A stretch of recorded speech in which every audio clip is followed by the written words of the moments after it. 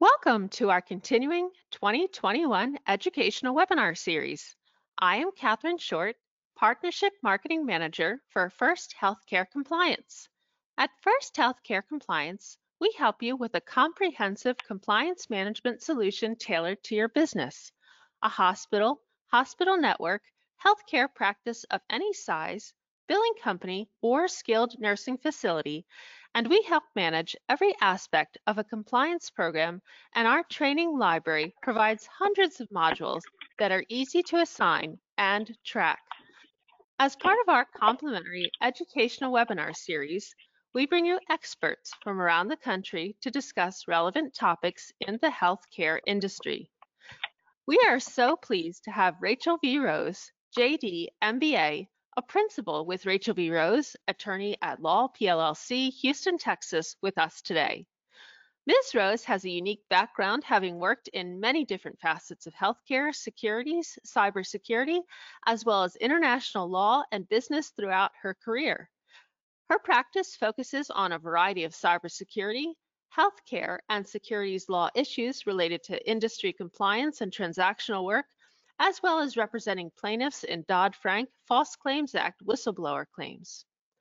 In addition to being extensively published and a sought-after presenter and quoted expert, Ms. Rose holds an MBA with minors in healthcare and entrepreneurship from Vanderbilt University and a law degree from Stetson University College of Law, where she graduated with various honors, including the National Scribes Award and the William F. Blues Pro Bono Service Award. Ms. Rose is licensed in Texas and is admitted to a variety of U.S. district courts as well as the U.S. Supreme Court. She is a fellow of the Federal Bar Association, and currently she is the chair of the Federal Bar Association's Government Relations Committee, a board member of the Federal Bar Association's Key Tom section, the co-editor of the American Health Lawyers Association's Enterprise Risk Management. A board member of the Federal Bar Association's Key Tom section, the co-editor of the American Health Lawyers Association Enterprise Risk Management Handbook for Healthcare Entities, second edition, as well as the co-author of the books The ABCs of ACOs and What Are International HIPAA Considerations. She has been named consecutively to the Texas Bar College, the National Women Trial Lawyers Association's Top 25, and Houstonia Magazine's Top Lawyers for Healthcare. In 2019, she was also named to the National Trial Lawyer Association's Top 100, as well as First Healthcare Compliance's 2019 Top Presenter. Ms. Rose is also an affiliated member with the Baylor College of Medicine's Center for Medical Ethics and Health Policy, where she teaches bioethics. See www.rvrose.com for additional information. Before we begin, I would like to mention at First Healthcare Compliance, we strive to be a trusted resource for compliance professionals. Each and every month, we celebrate their hard work and dedication with our Compliance Super Ninja with recognition. Today, our team is turning the spotlight on Super Ninja Jean Bassford, Human Resources Generalist at Maine Nephrology Associates. Jean says, I love working for a medical practice with such a caring staff, both clinical and non-clinical. We all work hard to make things run as smoothly as possible so our providers can give the best possible care to our patients. Congratulations, Jean. Our team is honored to have the privilege of working with you. A copy of our slides is available for download on the control panel. Feel free to submit questions into the question box on your control panel during the presentation. We will address questions at the conclusion of the presentation. Your PACOM and PMI CEU certificates will be emailed to you following the broadcast. Your PACOM certificate will come directly from PACOM, and your PMI certificate will come from our email. There is no need to request either one. Additional CEU opportunities will be available to BC Advantage members following the live broadcast. See their website for details. So Rachel, a very warm welcome. Thank you so much for coming back today. A very, very warm welcome. Thank you. Catherine, thank you. It's always my pleasure to collaborate with First Healthcare Compliance, and I'm honored to be here. Thank Are you. we ready to start? We are. Thank you. Oh, you're welcome. So today's topic is document retention and destruction. And while it sounds like a very mundane topic, it's also one that is vitally important for organizations to appreciate across a spectrum of reasons. And we will dive into those momentarily. So, first and foremost, no presentation is complete without a disclaimer, and the information presented is not meant to constitute legal advice. Please consult an attorney for advice on a specific situation, and the information presented is current as of the date of the original recording.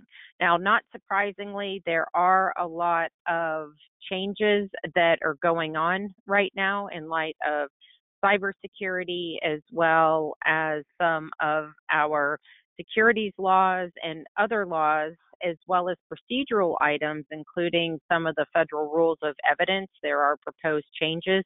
So we are going to be delving into some of that today. So it's important to look at government websites in a timely manner, as well as if you are an attorney, checking out the federal rules of civil procedure and federal rules of evidence, as well as the local rules of the court. Now, today's agenda has really 5 main items. First, why is complying with document retention and destruction, as well as the laws, very important? And this is an external requirement made by a variety of different laws. And then you can have internal requirements which need to be set forth in policies and procedures. Then, what laws require document retention and destruction? From there, we'll delve into some cases and procedural issues, and then segue into policy and procedure suggestions, and finally, takeaways and conclusions. Now, the importance of compliance, answering the why. Why is document retention and destruction so critical to any organization, regardless of its size, and especially in healthcare? So this slide emphasizes the importance of document retention and appropriate destruction. There are a multitude of reasons that one really should be conscious of making sure the documents are retained and appropriately destroyed. First and foremost, a good reason is the increase in cyber attacks, and more specifically, ransomware attacks, as well as the black market value of both protected health information and sensitive, personally identifiable information. So even if we harken back to the beginning of the pandemic, between March of 2020 and April of 2020, it was estimated that there was approximately a 400% increase in ransomware attacks. The other part of that is the ransomware has become more sophisticated, and ransomware, as everyone should know, is when someone takes data and holds it hostage for its return as soon as a payment is made. And there's a lot behind ransomware itself, and that's a topic for a completely different webinar, but that's just one of the reasons you want to make sure that your documents are retained for an appropriate amount of time. It should be offline or in another portion of the IT system, so that in the event of a ransomware attack, you have your documents backed up. The black market value of PHI and sensitive PII is something that the FBI, as well as Ponemon, which is a reputable organization that publishes a variety of cyber types of white papers has illustrated PHI has a higher black market value than even sensitive personally identifiable information such as credit card numbers and social security numbers and so forth. And that's because people can utilize the information to perpetuate additional types of fraud. Second, laws require it, and in some cases, there could be criminal penalties. Next, M&A due diligence. M&A due diligence is exceptionally prevalent in the healthcare industry, and in my experience, I've seen the gamut run between substandard due diligence and then due diligence that is done exceptionally well. Hopefully, if you are considering being acquired or acquiring an entity or merging with an entity, you should be really looking at policies and procedures as well as what the organization is doing with their data. A key reason is that if these safeguards are not in place, these technical, administrative, and physical safeguards, which include document retention and destruction, the value of the purchasing price or of the deal could in fact diminish. Typically, one would put that in the liability category. What's our liability moving forward? And another item to consider along those lines when negotiating this is, are you going to negotiate that the acquiring entity be responsible for previous acts? And typically, at least for a set period of time, they will be responsible, but not always. So that's something that you really want to delve into. Policies and procedures that define the length of time that certain documents are required to be kept.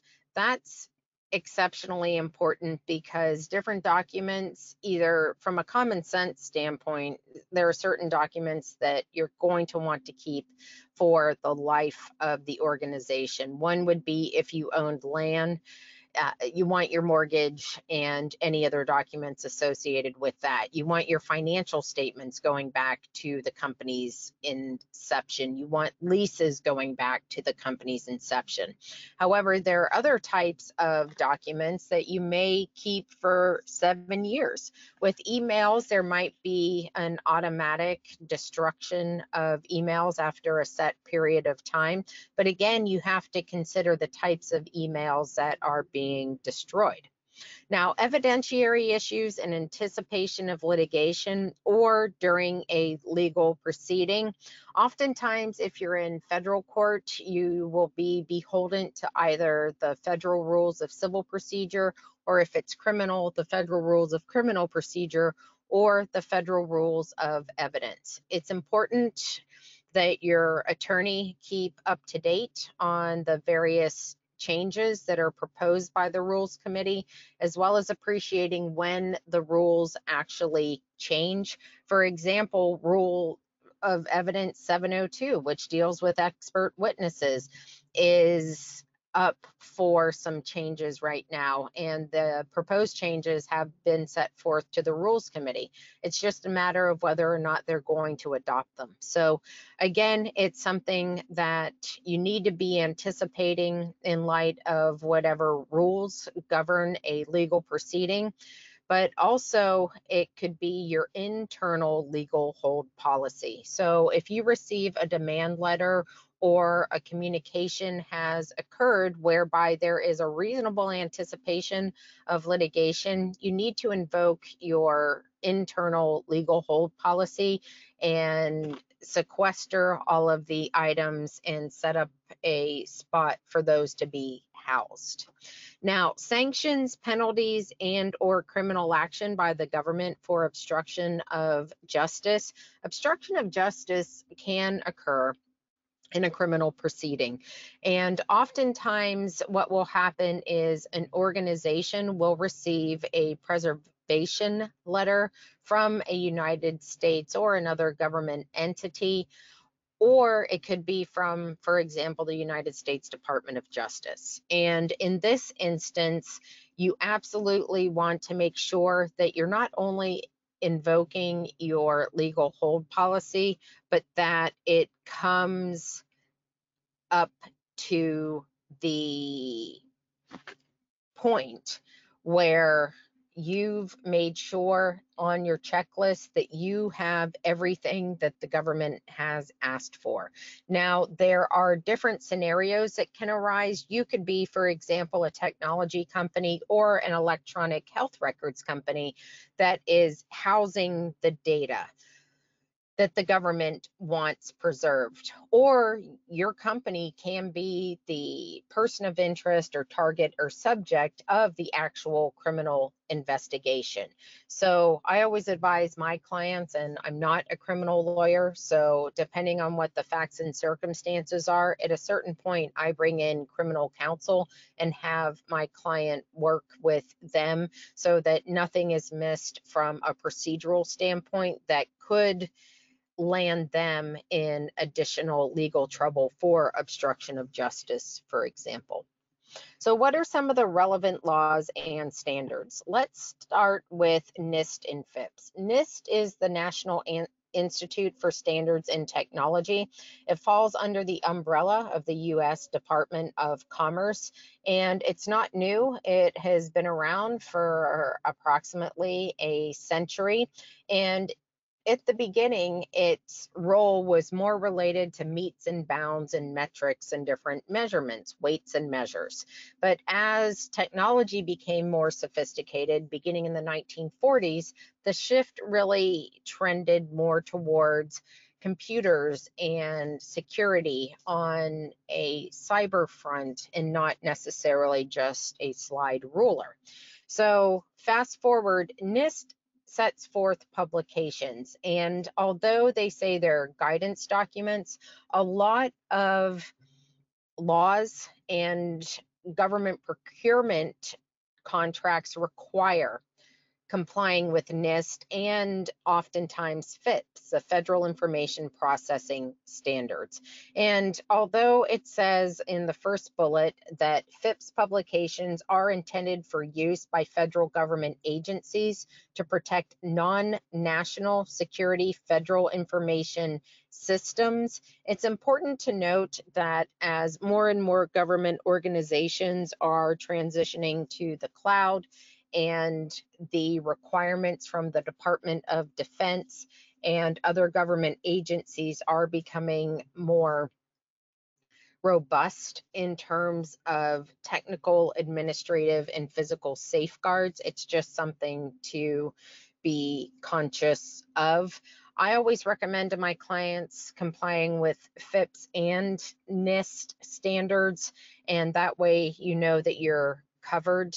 FIPS has their own publications, but FIPS is related to NIST, and NIST actually develops the FIPS publications when required by statute, and or there are compelling federal government requirements for cybersecurity, and NIST has determined that there are no acceptable voluntary consensus standards available.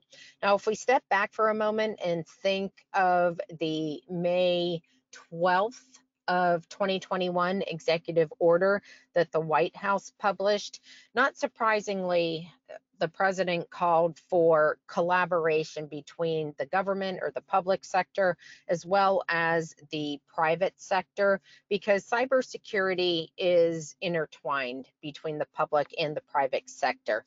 This is not new for a president to do. In fact, stemming back through the past 4 presidential administrations, all of them have issued one or more executive orders requiring greater emphasis and collaboration in the realm of cybersecurity.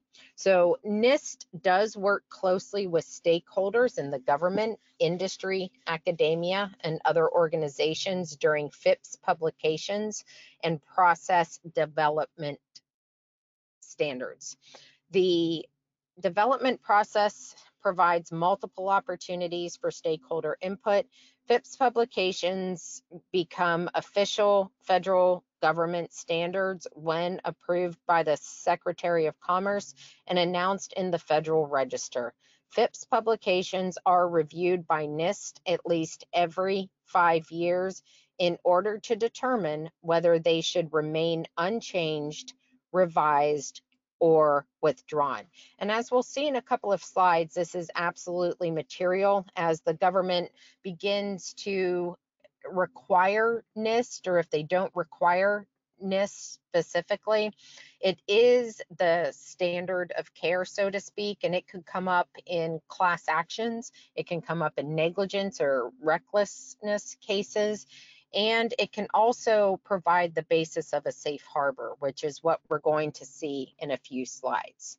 So document retention, here are some overarching items that everyone should be aware of. First and foremost, you want to make sure that the type of document that you are retaining complies with relevant laws. So for example, HIPAA, as we're going to see in a couple of slides, sets forth a general requirement of a 6-year retention period. However, many states have an additional requirement or a longer length of time, so you need to make sure that you're complying with the state law standard. In Texas, for example, it's 7 years, and a lot of states have a 7-year retention period. A caveat that you need to be conscious of is A, if there is litigation going on, and B, if a minor's records are relevant, because typically under state law, there's a certain period of time from when a minor either becomes emancipated or reaches the age of majority, which is 18 in every state that I'm aware of. And from then, there's a set period, and that varies from state to state as to when, for example, a negligence case can be brought. So you want to make sure that you're checking your individual state laws and just making sure, or for example, if you have a pediatric practice, that should be something, or if it's a children's hospital, that should be front and center in every policy and procedure, as well as document retention and destruction. Make sure sensitive data and sensitive personally identifiable information are stored in a secure environment that has been evaluated at least annually. And for those of you who have heard my HIPAA presentations, there are 5 main items that can really help reduce the risk of a breach and help ensure that an organization's cyber or an IT environments are in fact secure. First, conduct an annual risk analysis. Second, make sure that policies and procedures are reviewed at least annually and are up to date. Next, train your workforce annually. Fourth, make sure that there are business associate agreements in place between relevant entities. And lastly, make sure that your data is encrypted both at rest and in transit. Next, you want to make sure that sensitive data, which includes PHI and sensitive PII, are stored again in a secure environment, but also you want to make sure that you know the ingress and the egress of that information, because with the advent of increased telework situations, it really does put a strain on cybersecurity because a person's home typically is not as secure. A lot of businesses don't ask for the Wi-Fi security, right? What level of Wi-Fi are you using at your home? All of those things are absolutely material and should be incorporated into any teleworking policy or telehealth, for example. Now, keep a log of all requests for information. This would not only be your legal hold or a subpoena type request, it could also come in the form of a request from a patient under HIPAA. That's required under HIPAA because a patient has a right to know who their information has been disclosed 2.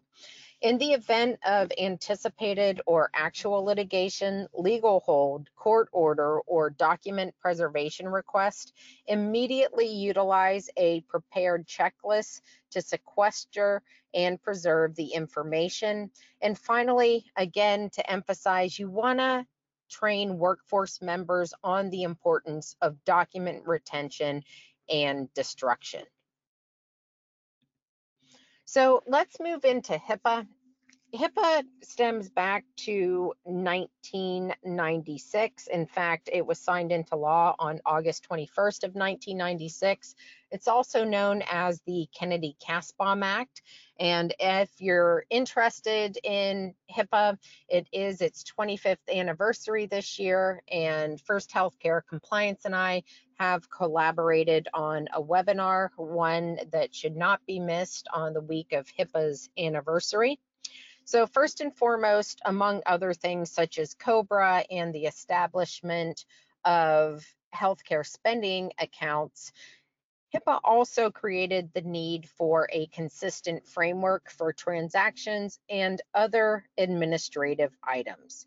Additionally, one of those items that came out of that was the privacy rule. So although the privacy rule was initially published in the Federal Register in December of 2020, there was a related publication in January of 2000. I'm sorry, I said 2020 and I meant to say 2000.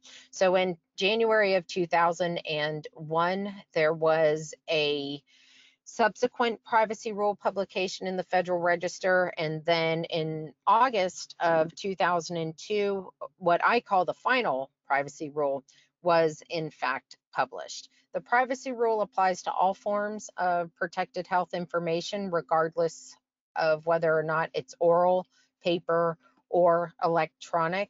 And by way of contrast, in 2003, when the security rule was published, that applies only to electronic protected health information. Now, although the security rule was published in 2003, it did not become effective until 2005 in order to give organizations the ability to get up to speed and to get those technical, administrative, and physical safeguards in place. In 2009, the Health Information Technology for Economic and Clinical Health, the HITECH Act, was passed as part of the American Recovery and Reinvestment Act of 2009. The biggest driver behind the HITECH Act was to shift organizations away from paper and into a electronic medical record type of environment. The breach notification rule was published in 2009. Interim proposed rules were published in February of 2010, and then the final omnibus rule was published on January the 25th of 2013 with an effective date of March 26, 2013, and compliance for most of the provisions on September 23rd, 2013. The site for that January 25th Federal Register is 78 Federal Register 5566. And because of the liability between covered entities, business associates, and subcontractors becoming very expressly stated, it's just something that one needs to be aware of, because there really was a compliance shift in the industry by not only covered entities, such as there are three main buckets. We have providers, healthcare claims clearinghouses, and health insurance companies, but there were also the business associate liability and its subcontractor liability. And we saw that with the OCR audits through their pilot programs, part 1 and part 2, where they really started looking at the entire arrangement and the effects of a potential HIPAA breach. So HIPAA has its own requirements for appropriate document retention and destruction. And I mentioned it in passing a few moments ago, but specifically, subsection of the CFR 164.316B2I says that such records must be kept for a minimum of 6 years after their creation, or if the document outlined a policy 6 years from when the policy was last implemented. Now, state laws, as I mentioned, generally govern how long medical records are to be retained. HIPAA itself has the administrative simplification rules that require a covered entity, such as a physician billing Medicare, to retain required documentation for 6 years from the date of its creation or the date when it was last in effect, whichever is later. HIPAA requirements do preempt state laws if the state laws require shorter periods. However, as I mentioned earlier, if the state requires a longer retention period, then you have to make sure that you're meeting that longer period. The HIPAA requirements are available specifically at 45 CFR 164.316B2. Now, the privacy rule also mentions that while HIPAA does not include medical record retention requirements, it does require that covered entities apply appropriate administrative, technical, and physical safeguards to protect the privacy of medical records and other protected health information for whatever period such information is maintained by a covered entity, including through disposal. So it's really bifurcated here. As we saw on the previous slide, the 164.316B2 is a separate section of the CFR. This here, once you start getting into the safeguards for EPHI, you're completely under the umbrella of the security rule. And a new law that everyone should be familiar with is the 21st Century Cures Act, which really integrates HIPAA's privacy rule, the security rule, and the HITECH Act in order to get patients their information in a more timely manner and through different mechanisms versus just traditional mail or email. As long as there is an exception to information blocking met, and this is an entirely discussion for an entirely different day, then an entity does not have to provide the information in the format that the patient requested. But there is a lot of documentation and a lot of responses that need to go back and forth. And that's a different webinar and different writings that I've done for a different day, but it's something you should also be taking into account. Again, not only for the compliance side, but also in the sense that patients are always entitled to know who you gave their PHI to. And it could be another physician for a consulting purpose, which is completely fine. But now, as part of the 21st Century Cures Act, those types of disclosures are available to the patient. Other CMS record retention requirements. So first and foremost, CMS itself requires records of providers submitting cost reports to be retained in their original or legally reproduced form for a period of at least 5 years after the closure of the cost report. This requirement is available at 42 CFR 482.24B1, and CMS requires Medicare Managed Care Program providers to retain records for 10 years. This requirement is available at 42 CFR 422.504, D2 III. Providers, suppliers, in conjunction with each other, should maintain a medical record for each Medicare beneficiary that is their patient. Again, this gets into more medical necessity, which is required in order to provide the basis for a good faith claim that is being submitted for payment, but using a system of author identification and record maintenance that ensures the integrity of authentication and protects the security of all record entries is not only a good practice, but if you become under the investigation of either CMS or HHS, Office of the Inspector General, you're going to want to make sure that you have retained records for at least 5 years in certain circumstances, up to typically 10 years, unless you know that there's an investigation, other legal proceeding, or a minor is at issue. The Medicare program does not have requirements for the media formats for medical records, but the medical record needs to be in its original form or in a legally reproducible form, which may be electronic. Providers must have a medical record system that ensures that a record may be accessed and retrieved promptly. So I gave you the preview with NIST and how it may be used not only as the basis for the standard of care in certain circumstances, whether it forms the basis of a valid contract and it's a requirement by the government, or if it's a class action or a negligence case. But here on January the 5th of 2021, House Resolution 7898 was signed into law.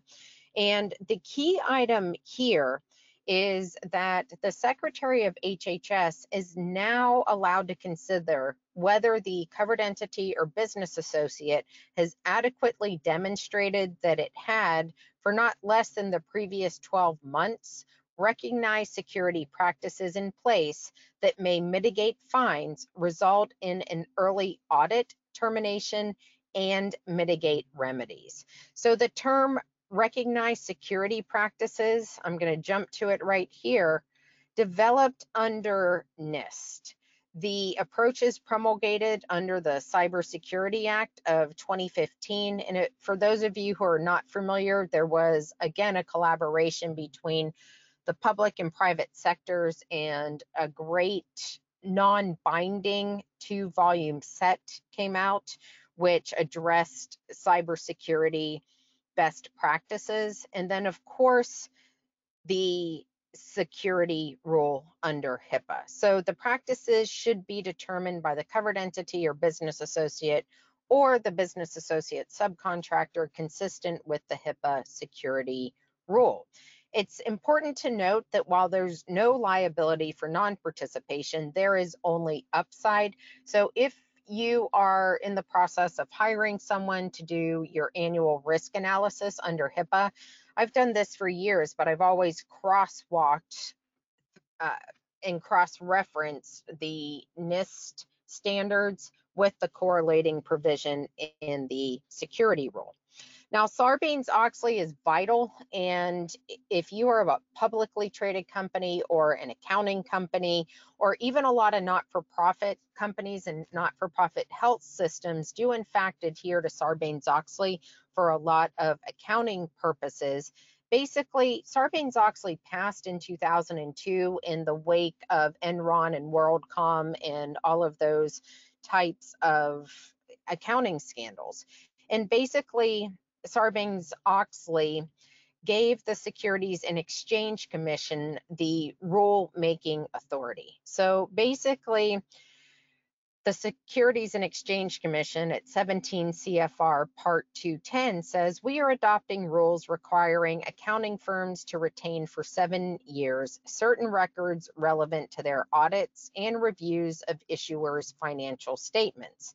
The objective of 802, again, is specifically there to address the destruction or fabrication of evidence and the preservation of financial and audit records. Section 802 states that the record retention requirement should apply to audits of issuers of securities, to which Section 10AA of the Securities Exchange Act of 1934, which is commonly referred to as the Exchange Act. The Securities Act of 1933 is known as the Securities Act. applies. So basically, the final rule requires auditor retention of certain items as well as publicly traded companies. Another couple of items to consider: Gramm-Leach-Bliley, also known as GLIBA. Basically, financial organizations with customers and consumers who are US citizens must implement security. And part of security is making sure that records are retained for a certain period of time and that they are done in a secure manner. Here, 21 CFR Part 11 relates to the FDA, and that requires that FDA regulated program areas follow technical and procedural standards for the processing, storage, security, and retention of electronic health records and electronic signatures. Noncompliance can and does result in a large array of FDA actions. Most every company takes credit cards, and it's important to be compliant with PCI DSS, which is the Payment Card Industry's data security standards. That's there to protect stored cardholder data. And the public assumes merchants and financial institutions will protect data on payment cards to thwart theft and prevent unauthorized use. However, one just needs to read headlines, and over the past few years, we've seen Target, Neiman Marcus, Anthem Blue Cross Blue Shield, and Home Depot, for example, in violation of these types of standards. So PCI DSS has varying merchant levels, and those are based on the number of transactions that are processed per year. So depending on the type of processing or the level of processing that's being done, there may be different merchant requirements. Now, cases and procedural considerations. Rule 1004, admissibility of other evidence of content. An original is not required, but other evidence of the content of a writing, recording, or photograph is admissible if all originals are lost or destroyed. That's very important because you want to make sure you have a backup, and that is one of the key items that we saw not only under SOX Section 802, but also with HIPAA, various Medicare rules, regs, etc.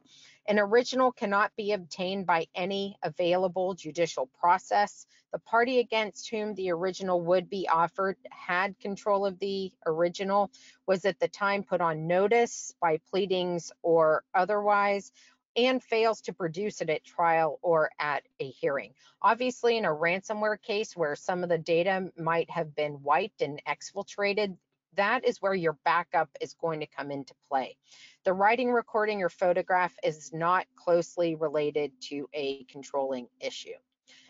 Spoliation of evidence is a big deal, and that's another reason you want to make sure you have adequate document retention and destruction policies, as well as a substantive legal hold policy. Spoliation is the destruction or significant alteration of evidence or the failure to preserve property for another's use of evidence.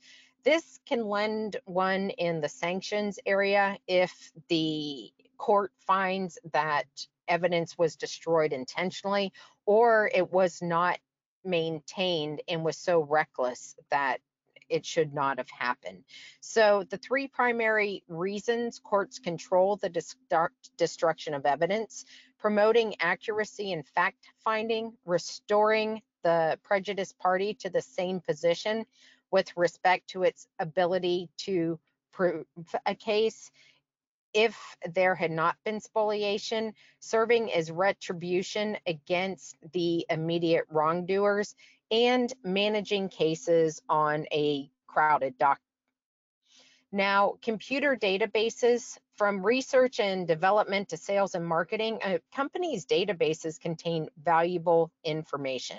And when a database is deleted, Basically, often all that has happened is the pointer to where the data has stored has been erased. But the caveat is it depends on the type of system you have, the type of deletion that has been utilized, and you need to make sure that you have adequate sanitization for your media, whether it is a CD-ROM, a USB drive, a server, or a laptop itself. Illinois Toolworks Incorporated versus Metro. Here the court entered an order requiring the defendant to preserve the integrity of all of its computers. And this goes into electronic discovery. Typically in federal court, discovery is primarily governed by Federal Rule of Civil Procedure 26, but there are other rules that relate. In this particular case, based in large part on the testimony of the plaintiff's expert, the court did not believe the defendant's explanation for the computer's failure. Accordingly, the court granted the plaintiff's motion for sanctions based on spoliation. Importantly, not only can an attorney be sanctioned, but their client can be sanctioned by a court. Spoliation, the tort of spoliation has evolved as an independent cause of action under state common law in certain states. There's pending or probable litigation, knowledge of the existence or likelihood of litigation, intentional destruction of evidence, actual disruption of plaintiffs, and then certain states such as Illinois and Florida, as well as the District of Columbia, have an actual tort claim for negligent spoliation. So what are some suggestions in relation to policies and procedures? So first and foremost, you want to adopt written document retention policies that ensures the workforce members follow consistent guidance about document destruction. Next, provide secure shredding containers for documents that can and should be destroyed after use.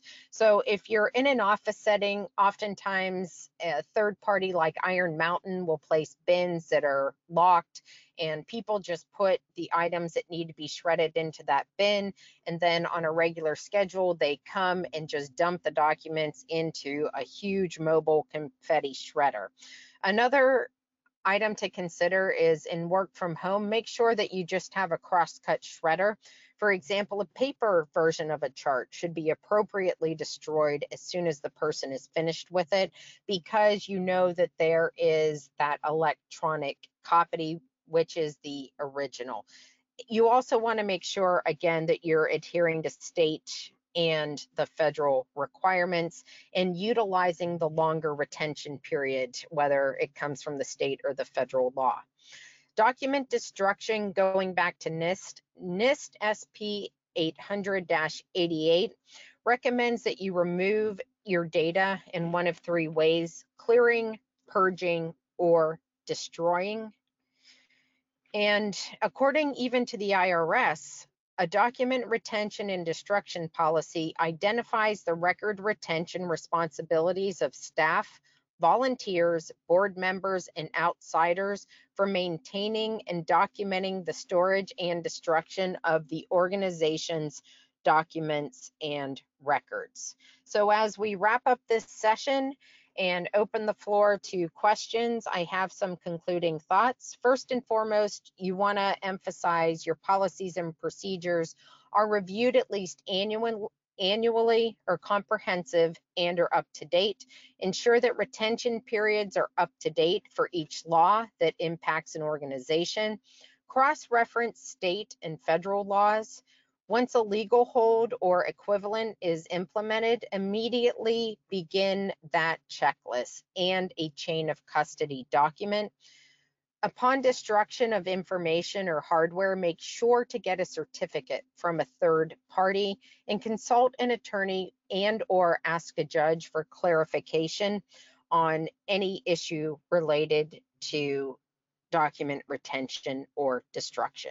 So with that, Catherine, I'm going to hand the floor back to you, and I'm happy to answer any questions which may have come about. Okay, thank you so much, Rachel. That was very, very clear, and we do have a few questions. So the first question is, do P&Ps apply only to electronic media and or all forms of documents?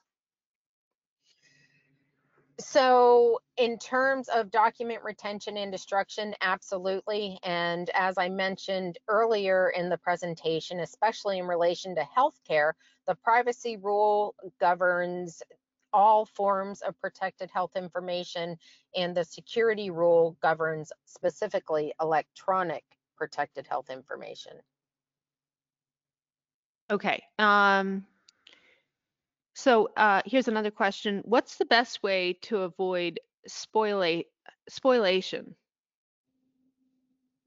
The best way to avoid spoliation is specifically um, related to making sure you have adequate policies and procedures, and ensuring that once you anticipate litigation or you get a request for preservation, that you are getting into your legal hold policies, creating a checklist of everything that needs to be retained, and making sure it's set aside and not dismissed, deleted.